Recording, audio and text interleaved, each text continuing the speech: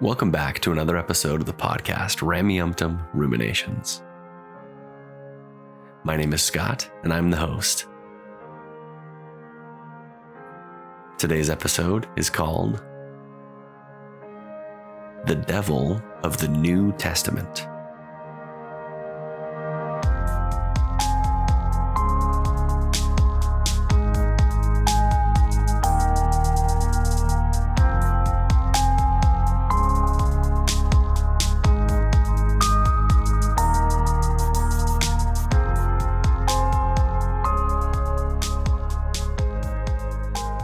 Thanks again for coming back to listen to another episode. Today's discussion will build upon the last few episodes. So the 2 episodes ago, episode 74, I brought on Kaisa Berlin-Kaufusi, and we discussed a general overview of the different versions of Satan that are out there. Last week, I discussed some of the earliest iterations, the earliest versions of the devil that are in the Old Testament. And this week, we're going to finish this series of discussions by focusing on the devil in the New Testament. And we'll discuss a little bit about how the theology shifted in between the time when the books of the Old Testament were finished and then the writing of the New Testament, and then some important books in between that heavily influenced the writers of the New Testament. I haven't done it in a while, so I'm going to throw in a shameless self-plug. If this podcast is something that you enjoy and you're financially able, please consider becoming a monthly recurring donor to the podcast by going to ramyumptumruminations.org and clicking that donate button on the side. I would greatly appreciate it. I appreciate anything that you can offer. If it's not something that you're financially able to do, please consider liking it, subscribing to it, leaving a review on whatever podcast streaming app that you're using, and sharing it with family and friends. For today's discussion, much of what I'm pulling from is from a book called The Satan by Ryan E. Stokes. I'll have that cited in the show notes. And I gave a brief description of Ryan's background in the previous episode. Between the time where the last book of the Old Testament was written and the first book of the New Testament was written, there was a number of apocryphal books that did not make it into the canon that were written and circulated around that time that heavily influenced the way people viewed sin and evil and the devil and demons and their influence on people. And the 2 books that I'm going to briefly discuss are the book of Jubilees and the book of Enoch. And they had vastly different views of the role that demons or that a Satan figure played in the theology. In the book of Jubilees, the source of evil is put onto demons and other evil, superhuman, supernatural beings. The source of all immorality is put firmly in the hands of these superhuman creatures. We left off last week with the story of Job and the shifts in theology that story had, where Satan, the Satan figure in the story of Job, is depicted as attacking righteous people, not just unrighteous people, where the earliest iterations of the Satan as a title of a superhuman being were only attacking the wicked, where you have the shift in theology that Job had was now Satan is attacking the righteous as well to test them. And this concept is further developed in these other books, like the book of the Watchers and Jubilees. The book of Jubilees possibly drawing from passages such as 1 Kings 22, where you have lying spirits leading people astray or leading people into conflict. The book of Jubilees opens with the first story, and this is 1:20. The passage says, "May a spirit of Belial not rule so as to trap them away from every proper path, so that they may be destroyed from your presence." And then again, a couple chapters later, this is talking, relating the story of Noah and the people being led astray. This is Jubilees 7:26 and 27. For I myself see that the demons have begun to lead you and your children astray, and now I fear regarding you that after I have died, you will shed human blood on the earth, and that you yourselves will be obliterated from the surface of the earth.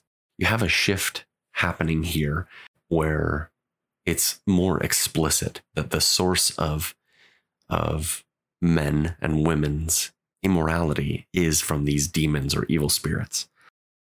But interestingly, the Book of Enoch, another apocryphal book that deals with these watchers, these demon spirits, when these B'nai Elohim bore children with the daughters of Adam, the children that were born were referred to as Nephilim, and they were the giants that are referred to in these stories. Later interpreters in the Book of the Watchers, that's part of the apocryphal book of Enoch, they elaborate and expand on these ideas. But there's an interesting distinction between the way the Book of Enoch presents evil spirits and the way the Book of Jubilees does, and it's directly in contrast, where the Book of Jubilees presents these evil spirits as drawing the children of men towards evil. The Book of Enoch places the blame on mankind and says that mankind sought out these evil spirits, and the blame or the source of their immorality or evil comes from themselves rather than an external source. All that to say, in the space of the couple hundred years between the last books of the Old Testament and the composition of the books that would later become the New Testament, there was a lot of theological developments happening around this source of evil, this Satan figure, the devil, and what role he played, what role evil spirits played with mankind. So I'm going to read a brief passage from The Satan by Ryan E. Stokes, and this is in his conclusion, and it's kind of it's a good description of the way the devil is portrayed in the New Testament. The New Testament has much to say about the Satan, or the devil, as he is called in the New Testament, is depicted most frequently in evil terms.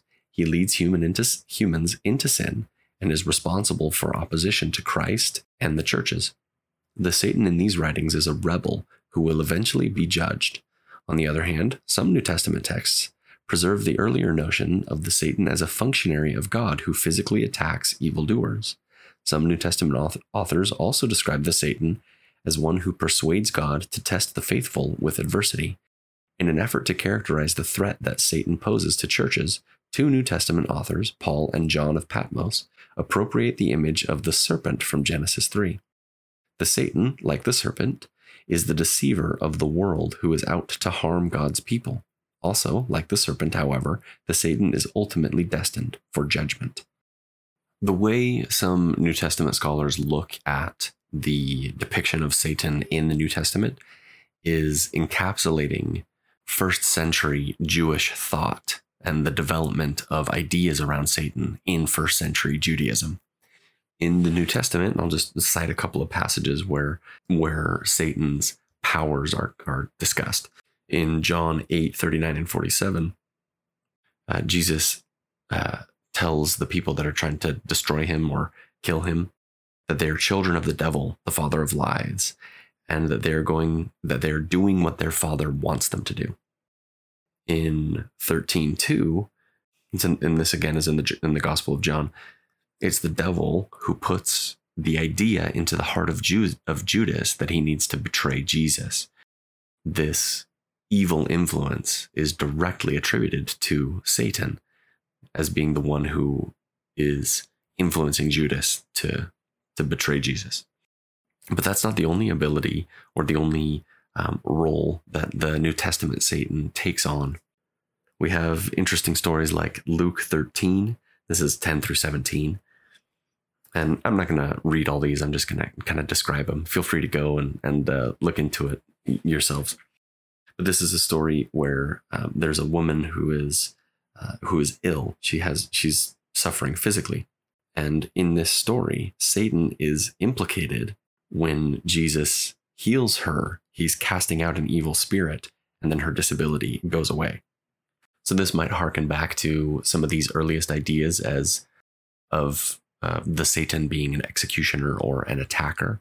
It does portray him as having like a direct ability to influence people on the planet.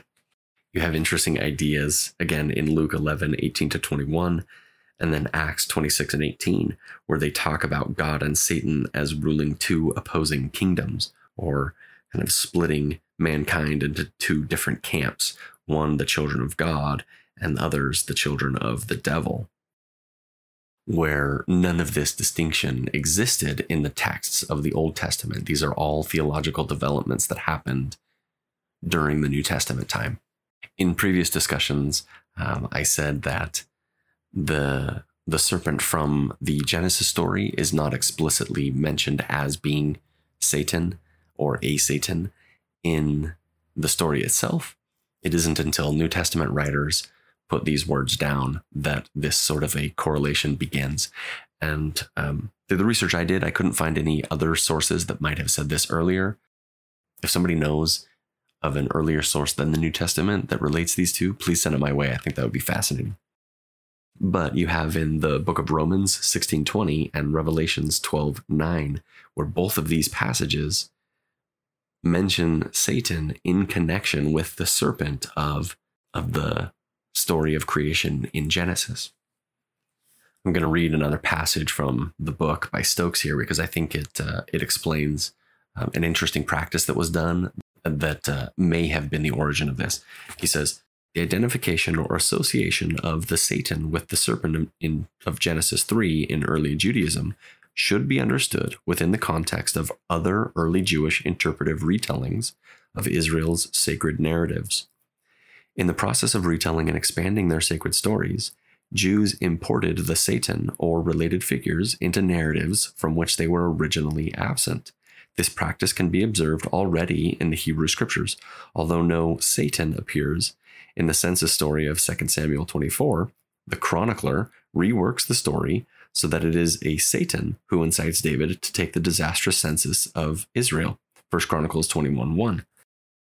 The association of the Satan with the serpent who instigated humankind's initial lapse should be understood as another example of this interpretive practice.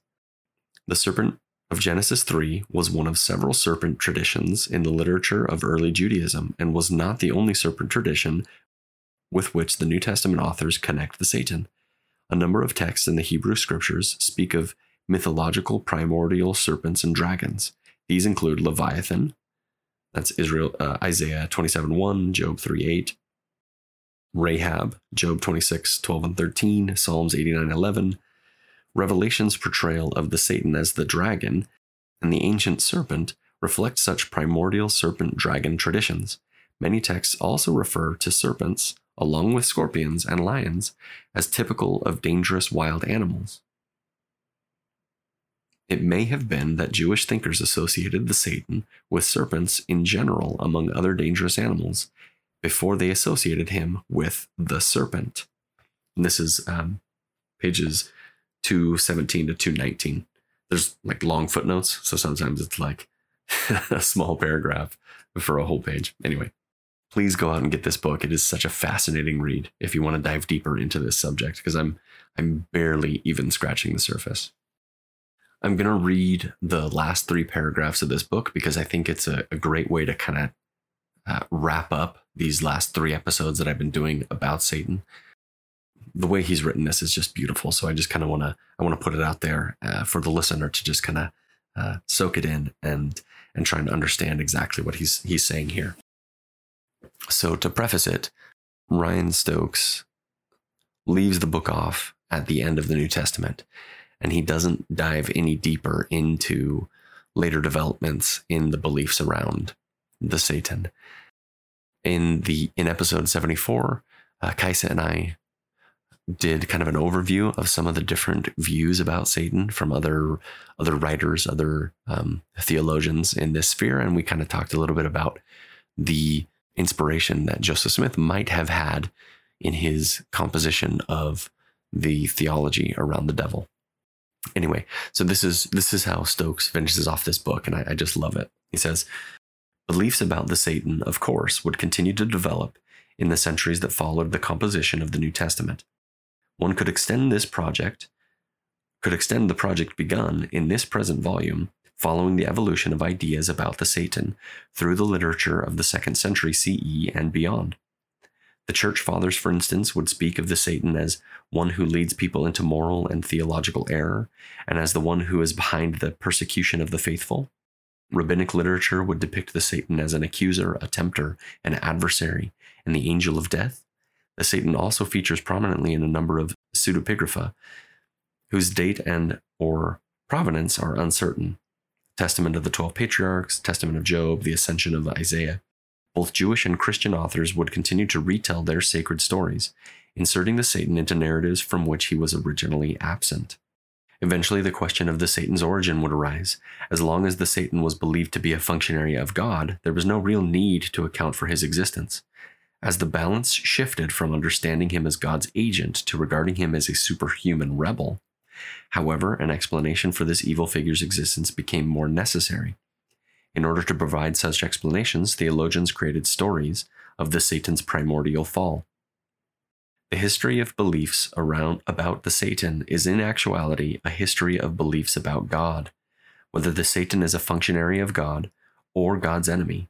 From ancient times until the present, this figure has served to explain the relationship between the Creator and the challenges of life as created human beings experience it. Belief in the Satan has accounted especially for the various evils that exist in a world that is supposed to be governed by a God who is good and just. The Satan has served to account for God's just retribution of sinners, as well as for the unjust suffering of those who are faithful to God. Belief in the Satan has explained the wickedness of the wicked. The Satan has also provided an explanation for the evil that taints even the hearts of those who consider themselves to be among God's people.